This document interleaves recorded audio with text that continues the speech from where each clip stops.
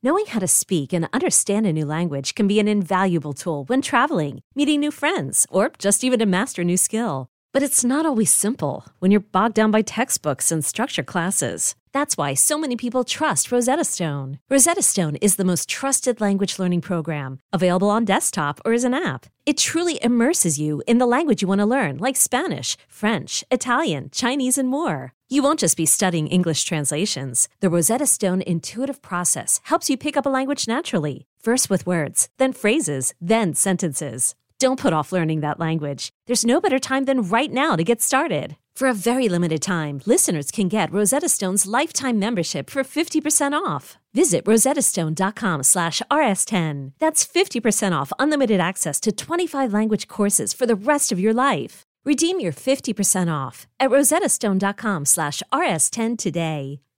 High Strange is released weekly, every Thursday, brought to you absolutely free. But if you want to binge the whole season, it's available right now on Apple Podcasts for all Tenderfoot Plus subscribers. You'll also get exclusive bonus episodes throughout the season. For more information, check out the show notes. Enjoy the episode.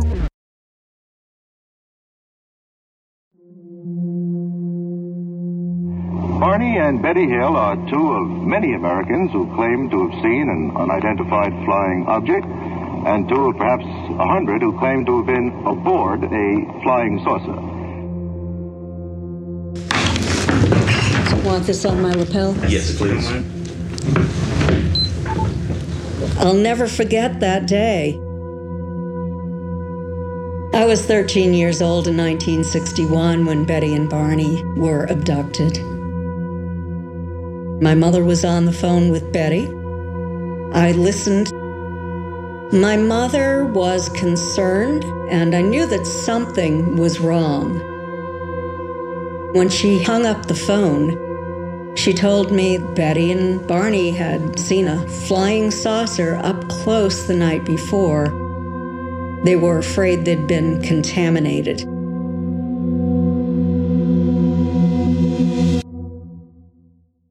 Welcome to High Strange. On September 19th, 1961, newlyweds Betty and Barney Hill were traveling along U.S. Route 3 in the mountains of New Hampshire. What transpired that night would forever shape the horror sci-fi genre of alien abductions in pop culture. I'm going to start out telling you about my capture, which happened on September 19th, 1961. This is Betty Hill, sharing her story at the International UFO Congress in 1977. On that night, my husband Barney and I were returning from Montreal. We left there in late afternoon, and Barney and I was having a very pleasant drive home to Portsmouth, New Hampshire. All of a sudden, I saw what I thought was a new star in the sky. It began to move, zigzagging, going up and down, spinning. This object left the top of the mountain, came out over the highway directly in front of the car, and stopped. Barney decided he's going to get out and identify this object. So he took the binoculars and stepped away from the car. And when he did, the object shifted out over the field. Barney walked towards it, looking up, and he could see human-like figures standing in the window, looking down at him. And at that moment, the craft began to descend. And Barney panicked, feeling they planned to capture him. He came tearing back to the car, saying we had to get out of there. They were going to capture us. I was 13 years old in 1961 when Betty and Barney were abducted. This is Betty and Barney Hill's niece, Kathleen Martin. Betty and Barney had seen a flying saucer up close the night before. They were afraid they'd been contaminated. We had a neighbor who was a physicist, and my mother said that she would call him to ask what else they might do. They had already taken long showers. They had put their suitcases outside. They threw all the food away. So they were taking a lot of precautions, worried that they might have been contaminated by this craft. It came within 100 feet of them. I was just terrified. What were you afraid of, you think? Being taken. I was afraid of being taken. When I was 16 years old, Betty and Barney had sessions with neuropsychiatrist Dr. Benjamin Simon. They would stop at my home and my grandparents' home across the street on the way home from Dr. Simon's office in Boston, Massachusetts. They talked about the ETs, about what they did to them, a little bit about the communication. There was a lot of evidence. Torn dress, shiny spots on the trunk of the vehicle that had a magnetic field, watches that had broken and never ran again, binocular strap broken. Betty's dress was torn in several places. All of those things were a mystery, but sort of with my scientific mind, I was interested in all of that and how it might have happened. Over the course of this episode, I'm going to unpack all the details of the Betty and Barney Hill incident, including the horroring tape of their recollection of this alleged encounter. And I'll also say, I completely understand how absolutely insane this stuff sounds. Even as I sit here right now, it can so easily just sound preposterous to me. So before we dive in super deep, I want to highlight some of the things that make this case incredibly harder to just blindly dismiss. The physical evidence. After extensive investigation, it was learned that both Betty and Barney experienced several physical changes that night. Betty's blue dress she was wearing was badly damaged. It was ripped in multiple places and covered in some kind of pink powder that left stains. The tops of Barney's shoes were scraped, and the strap on his binoculars was also broken, and both of their wristwatches stopped working that night.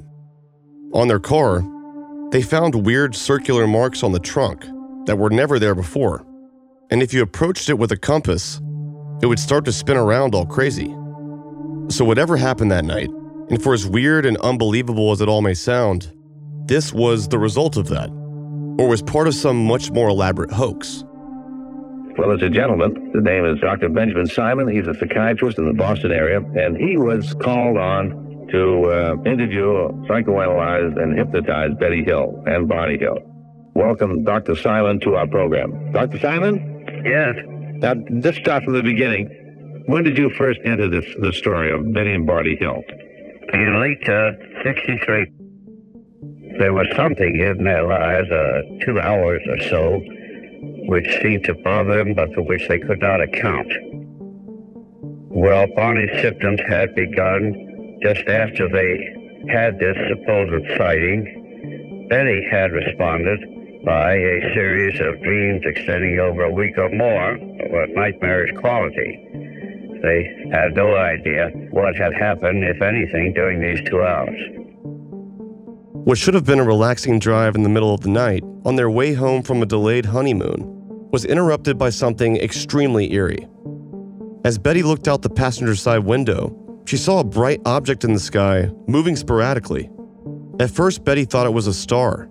Then Barney thought it was a satellite. Eventually, they became so curious, Barney pulled the car over to get a better look at it. He stepped out of the car and grabbed his binoculars from the back seat. And when he looked up, he couldn't believe what he was seeing. Barney claims to have seen a large craft hovering just a few hundred feet in the sky. It was extremely bright and made no noise. On the front of it was a long row of curved windows, and he could see inside the craft. He saw what looked like beings standing around and moving about the craft's interior, looking right at him. He was horrified. Almost instantly, he ran back to the car and sped off in a panic. Betty and Barney both initially remembered a haze coming over them, and what they described as a strange series of beeping sounds. And then, abruptly, a jump in time. When they came to, they were still driving. But the first road sign they saw indicated they were over 35 miles away from just moments ago. This missing time they experienced bothered the both of them. Here's Betty Hill again, explaining the instance of lost time that both her and Barney experienced. He put the car into gear and we went speeding down the highway.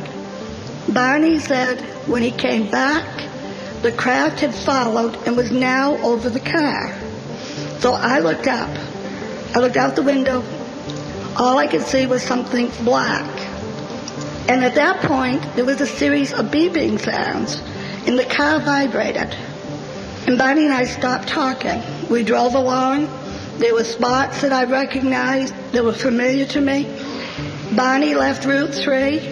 He turned onto Route 175 and was still speeding along when all of a sudden Barney slammed on the brakes. The car came to a screeching halt. The next thing that I could remember, we're back on Route 3. And I said to Barney, "Do you believe in flying saucers?" And Barney said, "Don't be ridiculous." Barney and Betty gave the same story, and that story was precisely like the story that had been written up by the NICAP investigator. There were no significant differences, in fact, practically no differences between the three. This story they each gave consciously. They gave exactly the same story. There was no difference that they both shared the same experience all the way. They were visited by officers from the Air Force, who questioned them about the missing time. They seemed to really push on that particular part of the story. How could you travel 35 miles with no memory of it? The officers also inquired about nitrates, but the only thing the Hills could think of that was strange in their car was a few shotgun shells from Barney's gun and a bag of bone meal fertilizer in the trunk. I guess if you're looking for ways to rationally explain some hallucination, maybe accidentally ingesting this stuff could cause it? Either way, they were reaching for anything that made sense. They had 6 months of hypnosis sessions with Dr. Benjamin Simon. At times, both of them were so distressed over what was occurring that he feared that it might increase the level of trauma. So he wanted to work through them on reducing that level of trauma. In the beginning, he took them separately, and he reinstated amnesia at the end of each session so they couldn't share information. During World War II, Dr. Benjamin Simon served as the Army's chief of neuropsychiatry. He used something called regression therapy, more commonly known today as hypnosis, in an attempt to extract more detail from their alleged encounter. In regression therapy sessions like this one, Dr. Simon guides the patient and points them towards the source of their traumas, buried deep in their subconscious. Fall asleep. You will not be anxious or distressed, but you will remember everything, and you will tell me everything. Yes. Through several months of sessions, he slowly helped Betty and Barney Hill remember what happened during their lost time. Betty said, "Look, there's the star moving." And then I pulled over to the side of the road. Betty passes binoculars to me. "You can see the rows of windows. I can't hear any sound." "No sound, whatever." "I heard no noise." "I want to hear a jet." "Why do you want to hear a jet?" "Because Betty is making me mad. Because she's saying, 'Look at that. It's strange. It's not a plane. Look at it.' And I keep thinking, it's got to be." Since these events, both Betty and Barney Hill have passed away. Even though they lived in the Northeast, this was during the height of the Civil Rights Movement. And because Betty and Barney Hill were an interracial couple, they did not want to be in the spotlight for their abduction story, so they didn't even discuss it with their friends. The story only became public after a reporter for the Boston Globe got a hold of some notes that a UFO researcher took while interviewing them in confidentiality. Barney states that the object in the sky was making no noise. He also claimed to experience some sort of time loss. Today in 2023, these are all familiar themes we've heard when it comes to UFO sightings. But the interesting part of this is how long ago it happened. This was in 1961, so over 70 years ago now. and it's one of the first major claims of an alien abduction on record in American history. So you could argue that either the concept of time loss and hovering crafts that make no sound all started right here, and then evolved into pop culture in such a way that literally hundreds of other people in the years following began applying this same idea to their own claims, or that whatever they did experience that night truly involved those things. Either way, it started right here. If Betty and Barney Hill were making all this up, or simply hallucinating, then they still literally created the concept of time loss and aircrafts that don't make noise. Maybe they did truly experience this, and everyone else is making up their stories, and were simply influenced by Betty and Barney Hill. Or maybe there's a legitimate common thread here. The following is the tape from Betty and Barney Hill's regression therapy sessions. And I must warn you, it is very intense and may be triggering for some people. Listener discretion is advised.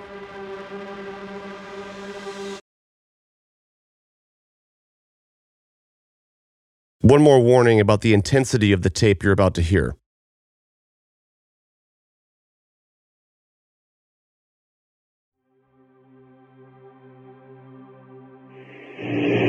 I got to get my gun.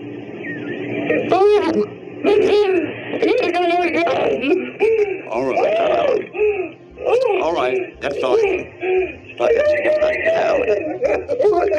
Well, let's wait and see. You gotta guess now. Oh, no. You forgot this. Calm now. Relax. Easy, relax. You will not have to make any outcry. At this point in the tape, Barney again becomes overwhelmed with fear and anxiety. This is actually why he started seeing a psychiatrist in the first place. Ever since he saw this UFO, he'd been plagued with severe anxiety, and his first psychiatrist couldn't figure it out, until he met Dr. Simon. Keep remembering, you feel you have to get your gun. This is going to harm you yourself. I opened the trunk of my car. Did I get it? Did I get back in the car? And I put it in my coat. And then I get out with the binoculars. I walk out and I walk across the road. And there it is up there. Calm down.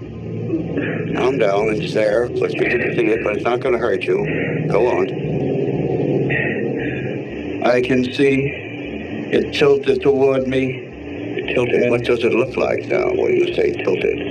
Did you see it? Looks like a big pancake with windows and lights and rows of windows like a commercial plane. They're not like a commercial plane because they curve around to the size of this pancake.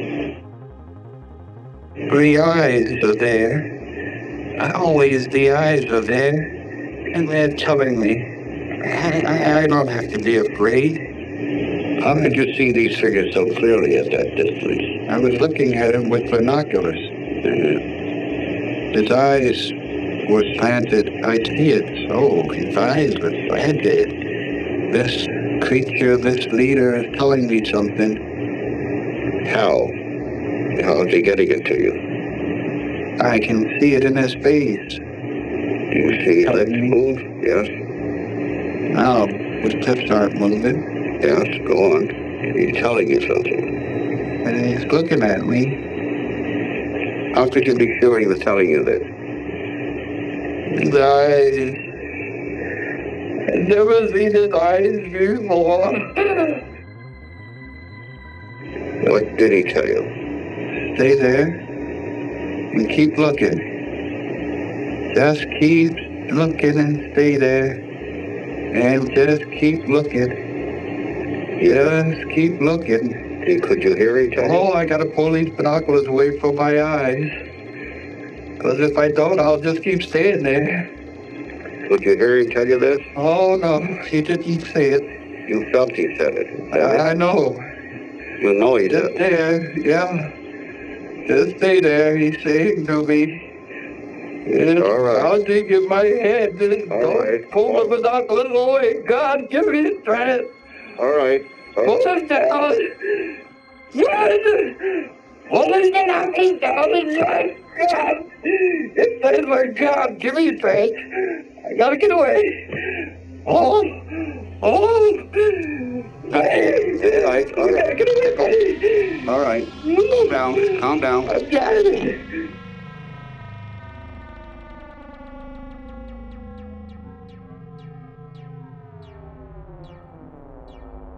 So what was it that Barney was actually looking at through the binoculars? According to him, it was like whatever he was seeing was communicating with him from up in the sky. Barney got back in the car and drove down the road with Betty in the passenger seat to get out of there. Stay asleep a little longer. Oh, we'll get through it all right. I don't have to be afraid, but they won't talk to me. Who won't talk to you? The man. They are standing in the road. Is there an accident down the road? They stumbled upon a strange roadblock out in the middle of nowhere. Where are you? You're in the car? I saw a group of men, and they were standing in the highway, and these men, I am only thinking of mental pictures, because my eyes are cold, and I think I am going up. Dr. Benjamin Simon's process was a slow one, but throughout 6 months of therapy, he was able to piece together the whole story of the roadblock, with Barney only remembering pieces of it at a time. I don't want to be operated on. You don't want to be operated on. What makes you think of an operation? I was thinking about this when I was lying on my stomach. Looking where these men in the road, or what part did they play in it? They took me and carried me up this ramp. I was laying on the table, and my fly was open.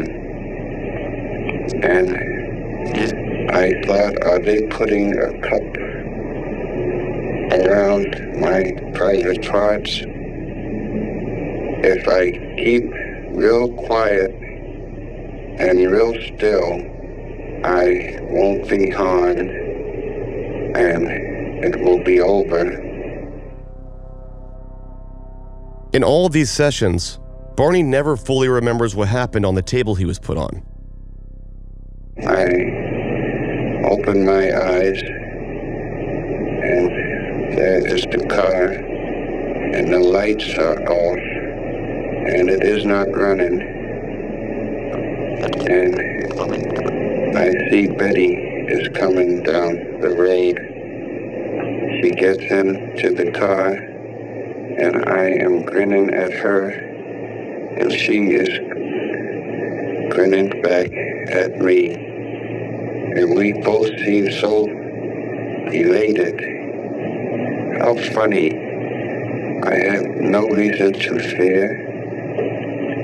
And we look, and I see a bright moon, and I laugh and say, well, there it goes.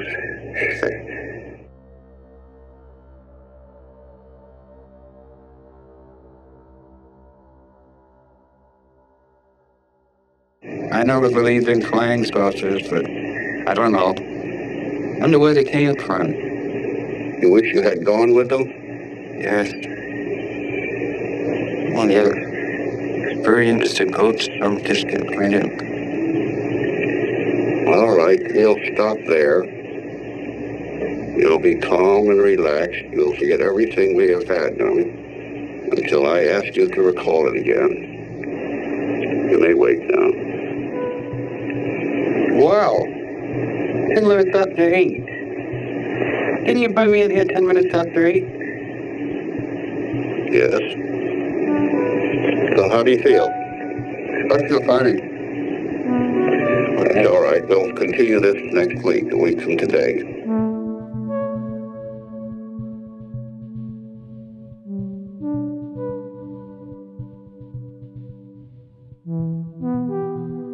Just like Barney, Betty underwent her own hypnosis sessions. The anxiety that Betty was experiencing came in the form of vivid dreams, and these started immediately after the night of the incident. I don't know where we are. I don't even know how we got here. I just was sitting here feeling as something's going to happen. And I'm not really too afraid. Why are you crying if you're not afraid? I was afraid when I saw the men in the road. Men in the road? Tell me about the men in the road. It's all right now. You're safe here. Tell me about the men in the road. We went onto this narrow road.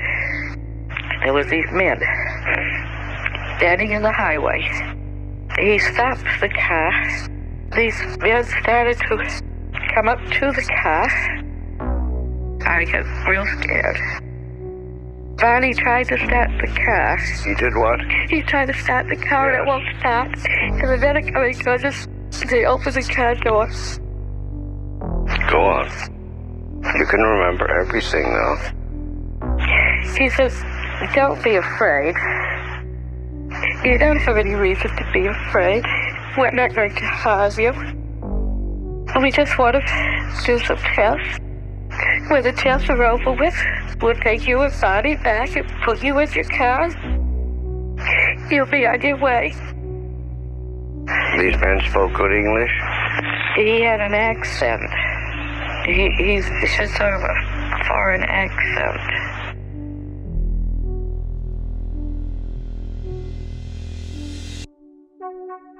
So then we kept walking and we came to a clearing.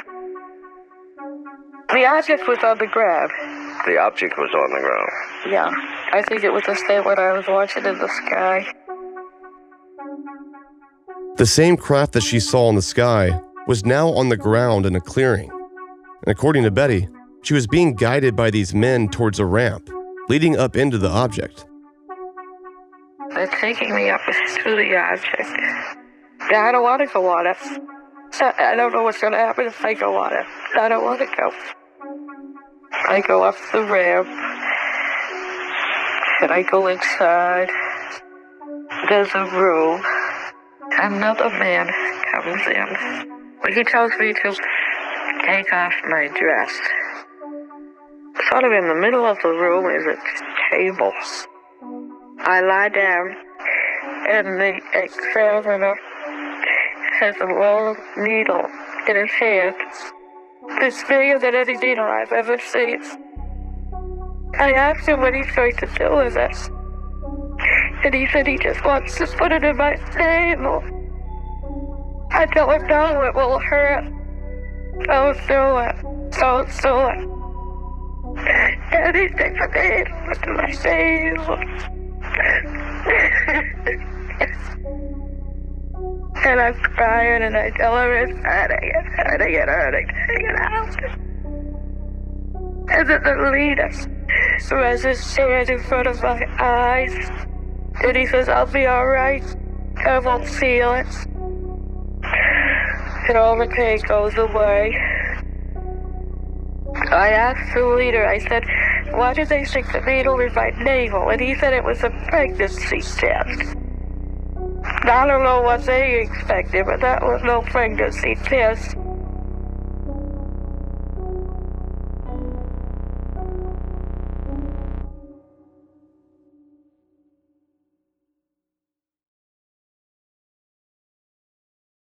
The rational question starts to become, is she just remembering a nightmare? Or is she being haunted by fragmented memories of something that actually happened? What's interesting, though, is that either version of this is totally bizarre. If she was of sound mind, like everyone who knew her said for her to be, to abruptly experience vivid lifelike dreams that perfectly matched that of her husband's too, well, science can't really explain that very well either. And on the other hand, if it were all true, and she was actually led into a spacecraft that night, That's pretty damn weird too. And you also can't discount the physical evidence. Betty's dress that was badly ripped and stained. The tops of Barney's shoes that were scraped up. The strap on his binoculars that was broken. Both of their wristwatches stopped working. Weird circular marks on the trunk of their car that would make a compass spin if you got close to it. These things are real, and they're heavily documented. So even if you want to say they just made all this up, you'd have to also add in that they elaborately staged this thing too. Or they did experience something real and physical that wasn't an alien spacecraft. And all these physical changes were a result of it. The bottom line is, there aren't many cases in modern history that are this hard to make sense of. Something happened that night. And over 70 years later, there isn't one good single explanation for any of it. We have heard the extraordinary personal story of Barney and Betty Hill and a much broader discussion of the phenomenon of UFOs by a panel of authorities, some of whom insist there are no visitors from outer space, some of whom are skeptical, and some of whom believe that the only explanation to fit the facts is that there are extraterrestrial visitors. Unidentified flying objects demand serious and immediate scientific attention. We would recommend, 1, an immediate study in depth by university teams, 2, a pattern analysis by computer of existing data, and 3, the establishment of a UFO research center staffed by competent scientists, for ridicule is no longer appropriate. Here's Avi Loeb, professor of science at Harvard University. The reports from government are interesting because the most juicy data must be classified. He started a program called the Galileo Project to study UAPs. After first contacting NASA to see if they could work together, he never got a reply. So instead of waiting around, he embarked on his own nonprofit scientific endeavor. He's raised over $2 million to fund their team's research. The sky is not classified. The data is classified just because the sensors used to collect it are classified. It's very intriguing that people high up in the chain of command, the head of NASA, director of national intelligence, notice things that appear to be intriguing, and I think what we need to do is collect new data. That's what the Galileo project aims to do. Their goal is to study UAPs from the ground, launching probes into space to rendezvous with interstellar objects. Using some of the most advanced scientific instruments in the world, their ultimate goal is to learn as much as possible and determine whether these objects are natural phenomena or technological in origin from another planet out in the universe. We are designing our own instruments carried by military personnel used for national security purposes. The instruments the Galileo project is developing were designed, were optimized to detect such data. We have full understanding of the detectors we use, and that's the path forward, rather than waiting for the government to release classified data, because you can wait forever. It may not happen. And I don't want the government to compromise national security. I don't want them to do that. The government is not a scientific organization. I think it's the duty, the civil duty of scientists to help them figure out what these unidentified objects are. If some are drones from China, that's for them to study because that's a matter of national security, but I'm just looking for whatever appears to be an outlier that has nothing to do with human-made objects. The budget that the government has is larger than any scientific organization. They have access to sensors and data quality that nobody else has, just because they are defending the safety of the nation. As a result, they come across things that have nothing to do with national security that could be of scientific value. During the height of the Cold War, the US was worried that the Soviets or China would break the treaty in place, which banned detonating nuclear bombs. In order to try and track this, the US sent out a variety of sensors on multiple spacecraft, and as a result, they detected occasional bursts of gamma rays. Thinking at first they were from Russia, they dug deeper into the data and realized that these gamma rays were actually coming from distant galaxies. They brought it to the attention of people at Los Alamos that are also astronomers, and there was a scientific paper written by the group at Los Alamos basically saying These are gamma ray bursts. We don't know what their origin is, but it's definitely not on Earth. These flashes are coming from the universe, are not coming from the Russians. Eventually, it was an Italian-Swiss satellite that detected, in addition to the gamma rays, detected also X-rays and could localize in the sky precisely where the flash is coming from. And then they found a galaxy in that location on the sky, so they could tell the distance. It was realized these flashes are coming from across the entire universe. Very powerful explosions. This is an example where the government actually was first to detect an astronomical source of a new type, most likely a result of a star collapsing. The star collapses, makes a black hole at the center, and if it's pointed at us, we see it as a gamma ray flash. What lies outside of our backyard is not necessarily what we find in our backyard. In the past decade, we found the first objects from outside the solar system. Guess what? 3 out of the 4 do not look like the rocks we had seen in the solar system, so we should be open-minded. We've been proven wrong. It may well be that some of these interstellar objects are artificial in origins. Avi isn't shy about expressing his distaste for a large portion of the science community and how they treat the subject of UAPs. In his eyes, he's seen time and time again respected peers shying away from the concept of ET life, merely because of the tremendous implications of it all. In order to adapt to the reality that we live in, we have to understand it. And that should be common knowledge. It cannot be restricted to a small group of people.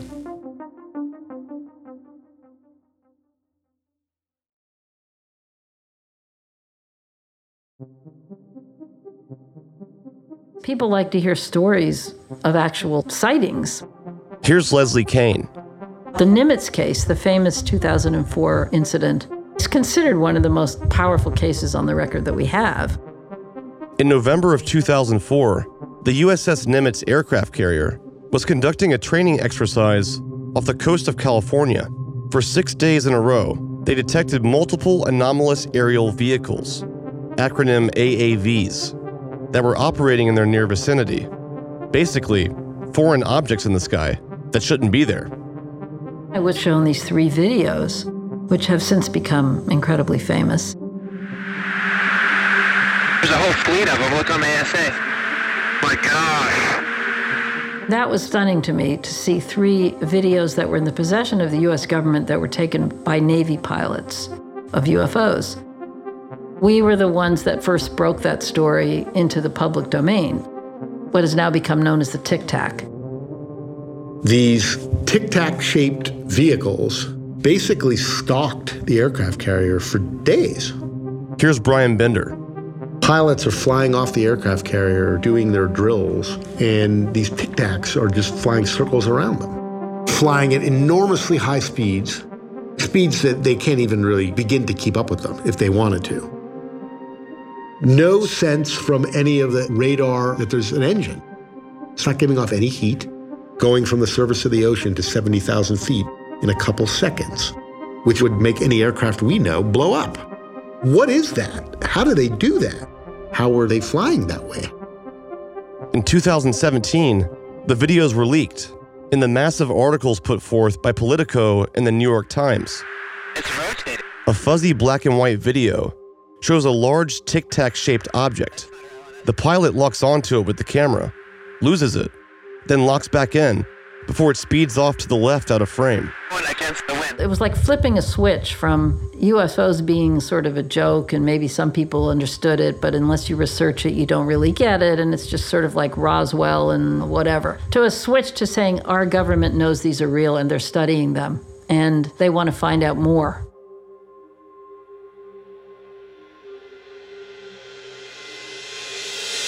You good? Yeah, You mind sitting like next to me so I can get closer? I sat down with one of the radar specialists working on the USS Princeton when the Tic Tac object was captured by fighter pilots. 15 and a half years in those same waters. This was the first time I'd ever seen anything like this. This is Kevin Day, retired senior radar operator for the U.S. Navy. Woke up in the morning, had coffee, went up to combat, getting ready for the air defense exercise. Our aircraft was still on the beach. The ships were out there, and we were just getting ready for the operational exercise. We're out there for a training exercise. San Diego coast is here, San Clemente Island's up north, and we're off in the playground area, in the water, right off the coast. We don't have any weapons loaded, and it's all safe. We conduct intercepts on radar. I'll take control of my good guy. I'll get a radar contact, and I'll actually drive them to the intercept point, and they'll intercept each other, and if they have to, they'll kill the bad guy. During a standard naval training exercise, Kevin was below deck of the USS Princeton when he noticed objects appearing on his radar screen that shouldn't have been there. It was just sitting there. I just tracked it. We all kind of thought, well, maybe it's civilian and they just forgot some test or something they were doing. Had them on radar and we put them on the data links, reported them to the beach and gave our voice reports and said, hey, we're seeing these things. If you're worried about them, let us know. So if anyone was concerned about them, they had our data and we give heads up and everything. Over the night, I was saying to myself, if these objects, whatever they are, show up again, I gotta talk to the captain. I'm worried about the safety of flight. The captain came down to combat and said, hey, sir, you know what? We've been tracking these things for 4 days now, and nobody has any idea what these are. I'm very, very concerned about safety of flight. Safety of flight was and is the primary concern. It's Kevin's job to detect any anomalies in the air that may pose a threat to the pilots. These aircraft cost tens of millions of dollars to manufacture. Not only would a mid-air collision put the military out of one of the most expensive jets on Earth, but more importantly, it would expose the pilots themselves to a very real risk of injury or death. I didn't want the aircraft to launch off and get involved with these objects, whatever the hell they were, and end up causing a mid-air incident. If we have an air incident, someone's gonna ask both you and me why the hell we didn't say something about it. Part of Kevin's responsibilities during this mission was to guide his pilot to the next rendezvous point. But this training exercise was interrupted, and the pilots were ordered to get closer to the objects and try to figure out what these things were. They'd come from outer space, low Earth orbit, go to 28,000 feet right off the coast of Catalina. And then they would start going between us and the coast, right through our operating area, disappearing off the radars right by Guadalupe Island off Mexico. Whatever that object was dropped right down to the surface of the water. These things were breaking the sound barrier, but there was no big boom. Freaked us all out. We didn't even know how to respond to it. Came from outer space all the way down to 28,000 feet and stopped. Just stopped in the sky, 28,000 feet, and just started circling. It was so outside of our experience, we didn't know what to do. He went chasing it. They did a little dogfight down by the surface of the water. His wingman, he left her up high. They looked like about a 50-foot long giant tic-tac. Pure white, no doors, no windows, no nothing. Same size of his aircraft, approximately. Whatever that object was, went to Fast Eagle's assigned cap station, the exact latitude, longitude, and altitude, and stopped.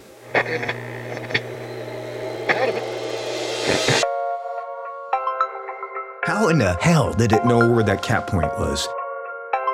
We hadn't been to it yet. It was a secret location, only in secret message traffic. They knew our intent. Prepare for light speed. On the spaceship, now I'm a space cadet. Big white mansion in my habitat. Aim light a stage like a laser tag. Fuck a rich, damn rich set. Smoke a lot of trees, need a weed plant. I did take a lean where the lean at. Sleeping on these G's is a beanbag. Got red going jeans, cause a cool rap. Shit, no shoes overseas, they were pan leather. Shop in Tokyo, Japan, they the best ever. Blueberry t-shirt, sleeve vanilla. Hard top, turn a vert, riding any weather. Ain't got a band down, this ain't a propeller. Man, we spend it down, copping Gucci sweaters. Instead of dripping, Johnny, I cannot help him. Used to booming out the guys, we are not the devil. High Strange is an 8-part series released weekly for free every Thursday. But if you'd like to binge the whole series right now, you can. Subscribe to Tenderfoot Plus on Apple Podcasts to get all the episodes right now. Follow the show on TikTok and Instagram @HighStrange. And you can follow me on Twitter and Instagram @PayneLindsay. If you have your own UFO story, email us at tips@highstrange.com. High Strange is a production by Tenderfoot TV in association with Cadence 13. Created, hosted, and edited by myself, Payne Lindsay. Executive producers are myself and Donald Albright. Editing by Mike Rooney, Cooper Skinner, and myself. Original score by Makeup and Vanity Set. Sound design, mixing, and mastering by Cooper Skinner. Additional production by Mike Rooney, Dylan Harrington, Eric Quintana, Sean Nerney, Meredith Stedman, and Sydney Evans. Our cover art is by Polygon. This episode features the song Space Cadet by Metro Boomin featuring Gunna, written by Wesley Tyre Glass, Sergio Kitchens, Leland Tyler Wayne, Alan Ritter, and Jacquees Webster. Performed by Metro Boomin featuring Gunna, courtesy of Republic Records. Under license from Universal Music Enterprises for Metro Boomin and 300 Entertainment for Gunna. Special thanks to Oren Rosenbaum and the whole team at UTA, the Nord Group, Station 16, Beck Media and Marketing, as well as Chris Corcoran and the team at Cadence 13. Check out the show's website at highstrange.com. And if you're enjoying the show, please help us out by rating and reviewing the podcast and share it with your friends. Thanks for listening.